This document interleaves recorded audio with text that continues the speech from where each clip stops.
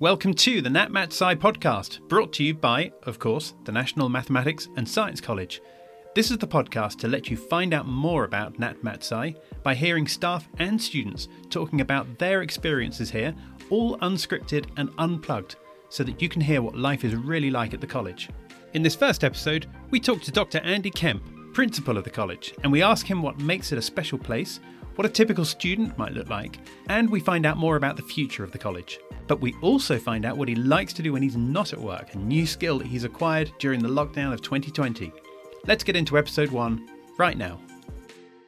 Andy, thank you for being here today. Welcome to the Nat Mat Sci podcast. Thank you. It's a pleasure to be here. It's great to have you here. This is the first episode in this series, so I'm really keen to explore everything with you. But before we do so, could I just ask you to introduce yourself, to summarise your life in a snapshot so that anyone listening to this right now will just get a little context as to who Dr Andy Kemp is? Absolutely. So I am the principal of the National Mathematics and Science College in the West Midlands. It's been a fascinating journey to get there. So I'll kind of tell you a little bit about my life story. So by background, I'm a maths teacher. I still love maths. I teach a lot of maths still whenever I can. I studied originally at Warwick University. I then hung around Warwick University for a little bit and did my master's there and my doctorate there part-time after I left, both in maths education. I started my teaching career at Warwick School, so just down the road from Warwick University, where I taught some maths and some computing. And then I left there to go to Taunton School down in Somerset as head of maths. I spent 4 very happy years there as head of maths and then took over their timetable and then eventually took over as the role of director of digital strategy. So looking after all of the kind of strategic intention around IT, how we use computers to enhance learning, what kind of systems best enable us to kind of improve the way in which we approach education. So that was really exciting and a really interesting and innovative job that you don't often get to do in schools. So I enjoyed that one a lot. I then went from there to Wells Cathedral School. I started at Wells originally as the Director of Studies, so looking after the academic side of school life, and then took over as Senior Deputy Head after 2 years, and then after another 2 years became Head of the Senior School, so looking after the 11 to 18 phase and all the different aspects of that. Wells is a fascinating school. I had very many happy years there. It's one of the specialist music schools in the UK, and it taught me a lot about specialism. And the value of doing something really, really well. And Wells is an incredible place. If you're a gifted musician, I genuinely still believe there is no better school in the country to go to. And I really enjoyed my time there. I went from there then to the Stephen Peirce Foundation in Cambridge, where I spent a year as the head of senior school. And I really enjoyed my time there. It was a real opportunity to explore what a slightly larger foundation day school looks like and how it operates. And I learned a lot about that. But during the course of that year, I was approached about this job. And it came about the blue. I wasn't quite expecting it. But the more I looked into the National Mathematics and Science College, the more I realised it was doing something genuinely unique and special. And so I couldn't but say yes. And that's kind of what brought me to the school as it is now. I see. Gosh. So let's go right back for a second. You mentioned about becoming a maths teacher right back in the early days. What took you into that world of maths in the first place?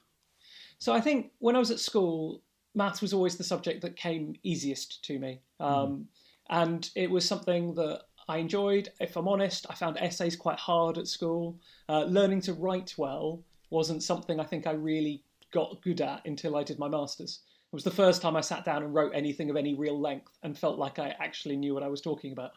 And at school, therefore, kind of subjects which had short answer questions and were very definitively right or wrong were the things that I kind of steered myself towards. And maths being, I think, in many ways, the most special subject, in the sense that once something's true in maths, it's always true. Pythagoras' theorem is as true today as it was when Pythagoras discovered it or proved it. And that never changes. And that's quite special. Whereas in the sciences, kind of we refine our models. They become more exact. We create more information that helps us describe the world better.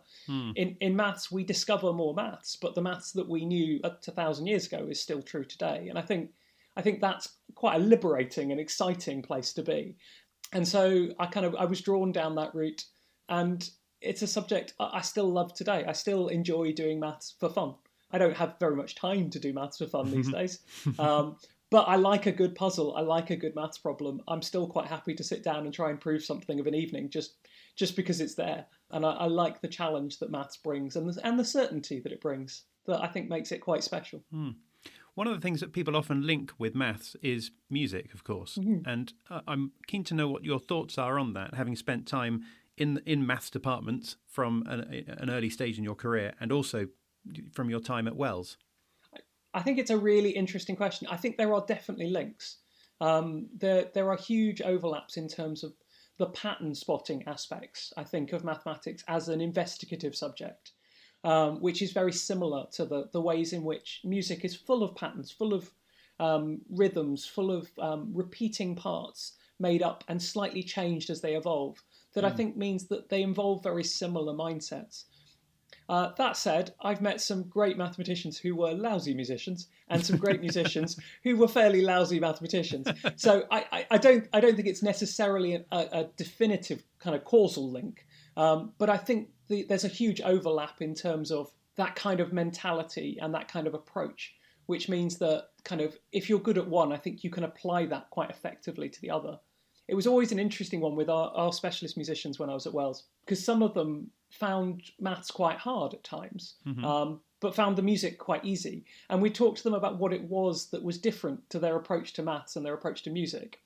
And often it came down to they understood the relationship between hard work and success in music, but they didn't necessarily see how that obviously applied in another area. So they'd happily spend 3 hours a day rehearsing for their music to get it right, but somehow felt that maths should just be obvious, that you should just be able to sit down and do it. And I think that's often the mistake that people make with maths, is that they're fine with it to a point. We all have a point in maths where we basically survive perfectly happily doing very little real work, and suddenly it gets hard.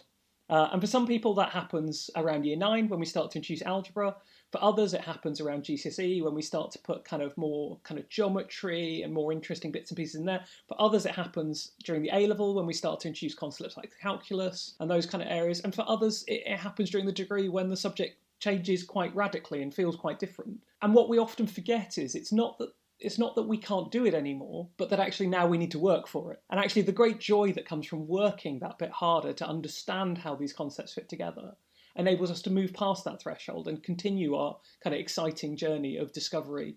And I think that's one of the things I learned really effectively from our musicians, was actually kind of, if you really apply yourself, almost anything's possible. And hard work is an incredibly powerful kind of resource that we have available to us to enact how we can improve.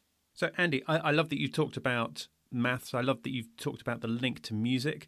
But let's take it back to the college for the moment. What makes the college special? I think what makes the National Mathematics and Science College really special is the community that it builds.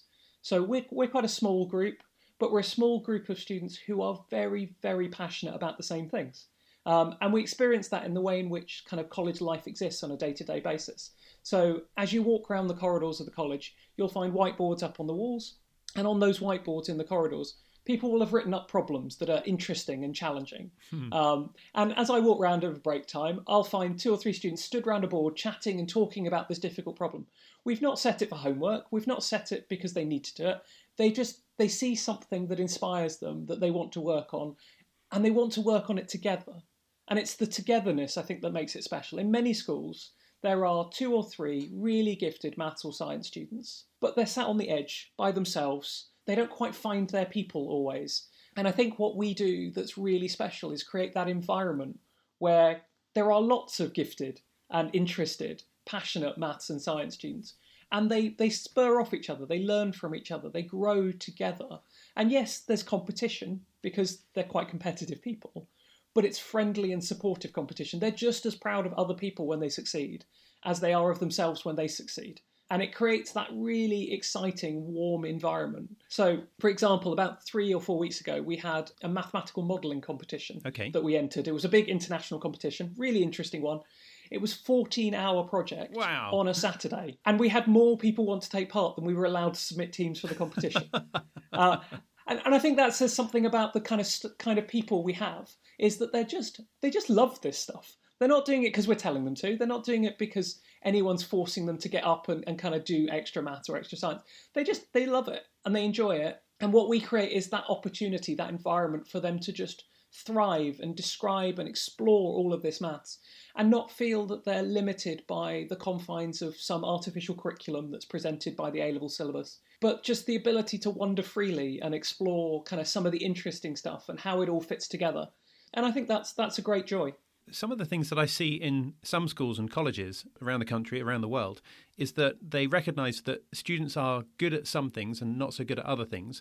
And so they try and build up the things that they're not so good at. But am I right in saying that at your college, it's like you're taking an area that someone is already good at and sort of putting rocket thrusters behind them in order to really power them on? That's absolutely it. I remember talking to a colleague about 4 or 5 years ago about that balance between how much time do we spend investing in people's weaknesses to get them up so that you've got a kind of an even profile, and how much do you kind of focus on their strengths and try and turn them into super strengths. And what we do is very much the latter.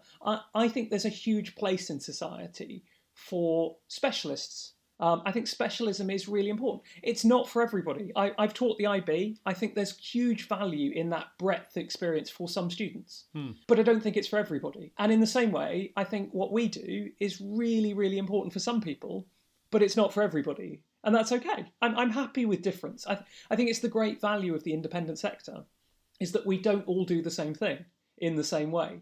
And so what I'm really excited about is taking kind of people with real potential in maths and science and enabling them to just take that as far as it can go, to be the people who will be at the top of their game in their universities, that will go on to be at the top of their game in careers afterwards, and really just ultimately specialise really tightly on something that's really important to them. And if that means that some things get left behind along the way, I think that's okay. It's not for everybody. And I think partly because we take our students at sixth form age, it's kind of slightly easier because to some extent by that stage they're already starting to think about what's important to them and what they want to leave behind. And what we create is that environment to really just take those really specialist kind of interests and pursue them as far as they go and all the bits related to them. So, for example, a lot of our mathematicians really enjoy computer programming because there's an overlap between the two. And so we have a Python coding society. So just before Christmas, we had a house competition where the students were challenged to try and calculate as many digits of pi as they could in 60 seconds. Okay. And it was an incredible, really exciting event. And the winning team won a lemon meringue pie, which was kind of suitable around the kind of the pie theme. It was a lovely event, but a lot of these students have never formally studied computing. It's not that they're studying it at A-level. It's an area they're interested in because it involves similar themes. And so what we try and do is, whilst we talk about specialism, and specialism is really important, for us it's about building up that broad scientific understanding. So it's specialism in science, but not just a tiny aspect of science, because the links and the overlaps are key in terms of their own development and also their ability to do something novel. Kind of what we want them to do is to go on and solve big world problems out in the future. And solving problems is often about making random links. And so what we want them to do is make sure they leave with enough understanding of the maths and science and the computing world that they can make those slightly random links that aren't expected. So I love the way you're talking about the students in this way. Tell me more about what a typical student at the college is like. I think that's a great question. Typical student, I think in any school, is a very hard thing to define. Our students are very different. But I think what they are, in many cases, is those students who struggle to find a home somewhere else. They are the ones who were the passionate, slightly geeky, slightly nerdy student at another school who struggled to find kind of how they were supposed to be. And then they come to us and they're liberated by that experience. They find their people. They suddenly settle into a community of like-minded people. And the nice thing is the staff are the same. I think many of us are the people who were the passionate, geeky, maths and sciencey people at school who struggled a little bit to find our home and find our niche. And now we are kind of in a community of like-minded individuals. And it just brings, I think, a great sense of joy. They're all different. We've got aspiring medics, aspiring engineers, aspiring pure mathematicians, aspiring biomedical scientists. I've even got a lawyer this year. It's great. That everybody is different. They all come with their own kind of passions, their own interests, and their own aspirations. I got one student last year who went on to read aeronautical engineering, our future astronaut, and it's great. And they all have this kind of commonality of science, but that doesn't make them the same in any sense. And also, they come from all around the world. At the moment, we've got students from 13 different countries in the college, and that creates a wonderfully cosmopolitan experience. Kind of got students from Russia, from China, but also from places like Uganda, America, all sorts of places. And it's exciting to be part of that community. And I think the benefit for us is that we all learn from each other. There's not a sense that there's a right way to be. It's just that we can all do these slightly different things, and we all bring our own experiences, both in terms of kind of culture, but also in terms of things like maths. The approach to mathematics is different around the world. And there's something quite exciting about kind of seeing how all of these different approaches fit together. So if you take something kind of relatively simple, like how do you solve a quadratic equation, something that we'd learn at GCSE normally, actually the approaches are really different around the world. So in the UK, we tend to put a strong emphasis on factorising. But if you go to kind of Eastern Europe and Russia, they are almost exclusively using the quadratic formula. Okay. And they approach it in a really different way. And then there are other parts of the world that really like completing the square. As a methodology. And then there are a couple of really interesting, really niche methods that I can't remember. I've kind of come across them, but then they're not ones I've ever really used that are taught as mainstream in other parts of the world. And I think it's quite exciting to realise that whilst maths is a subject which is right or wrong to a great extent, there are actually multiple different ways of getting to the right answer. And I think learning that and experiencing that is really exciting. Because you realise that actually maths is much more creative than people put it up for. Some people think maths is essentially, here is a technique, learn the technique and apply the technique. Because to some extent, that is how GCSE maths is often taught. It's kind of, here's your problem about a quadratic, these are the steps you take when there's a quadratic, and then you write down the right answer at the end, and that's lovely. But actually to realise that there are 4 or 5 different ways you can approach that problem, and all of them will lead to the same answer, is incredibly liberating. Because it means that you don't have to learn a method. You just have to explore and be adventurous. And sometimes you discover whole new approaches. So we've had students kind of approach problems and come up with incredibly novel solutions to a problem that none of the staff had ever thought of before. But they're perfectly valid. And I think that's quite exciting. And I think that's the joy that is often hidden in maths education. I think too often it becomes very procedural. It becomes about doing rather than kind of experimenting. And at university level, maths is very experimental. You don't just sit down and prove things. You have to work out what things you're going to prove. And to work out what things you're going to prove, you have to try things and look for patterns, look for those things that might work. And then you move into that rigorous stage of how do you put all that story together to create a narrative that proves a statement from beginning to end. And that's the kind of the formal aspect of maths. And that's important. But it's only part of the story. And I think trying to help people understand that maths is an incredibly creative and exploratory subject, even at its highest levels, and I think especially at its highest levels, is a mission that I'm still very committed to as a maths educator. Let's just take it to the college for a second. Looking ahead to the future, what are your plans for the college? So I'm really excited about the future of the college. We're still fairly young.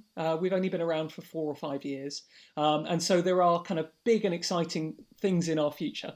In the short term, I'm really excited about the future of computer science. Computer science is something we've been doing at the college on and off since we opened. But I think we're ready now to start taking those next steps into being that kind of beacon of computer science. It's a really exciting subject area, which is just finding its feet now. And I think the way in which we can integrate it into college life so that our students all leave with enough understanding of computing that they can apply it to their sciences, they can apply it to their mathematics. There's this whole wonderful, exciting field of data science, which is emerging now, and the exploration of big data and how that works with artificial intelligence.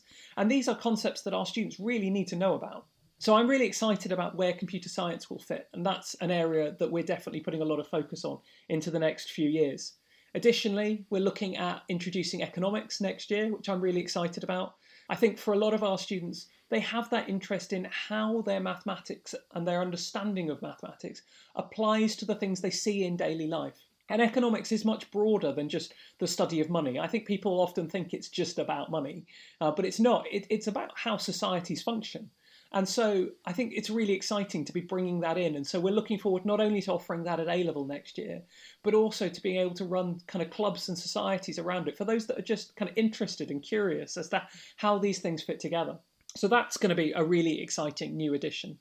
What else are we up to? Well, boarding is a really exciting area. So this year we moved into some more temporary boarding accommodation. And I say temporary, it's beautiful. It's a brand new purpose-built building, but it's temporary because we've started building our own. And I'm really excited about that. So in about 18 months' time, for September 2022, we will be opening our own boarding house immediately behind the college. So our current boarding house is lovely. It's on the other side of the road for the college anyway. All single rooms, all ensuite bedrooms, and it's lovely. But we lease it, and it's not ours. And I'm really excited about having something that is ours that we can start to shape and we can start to develop into something that's really special for our boarding community.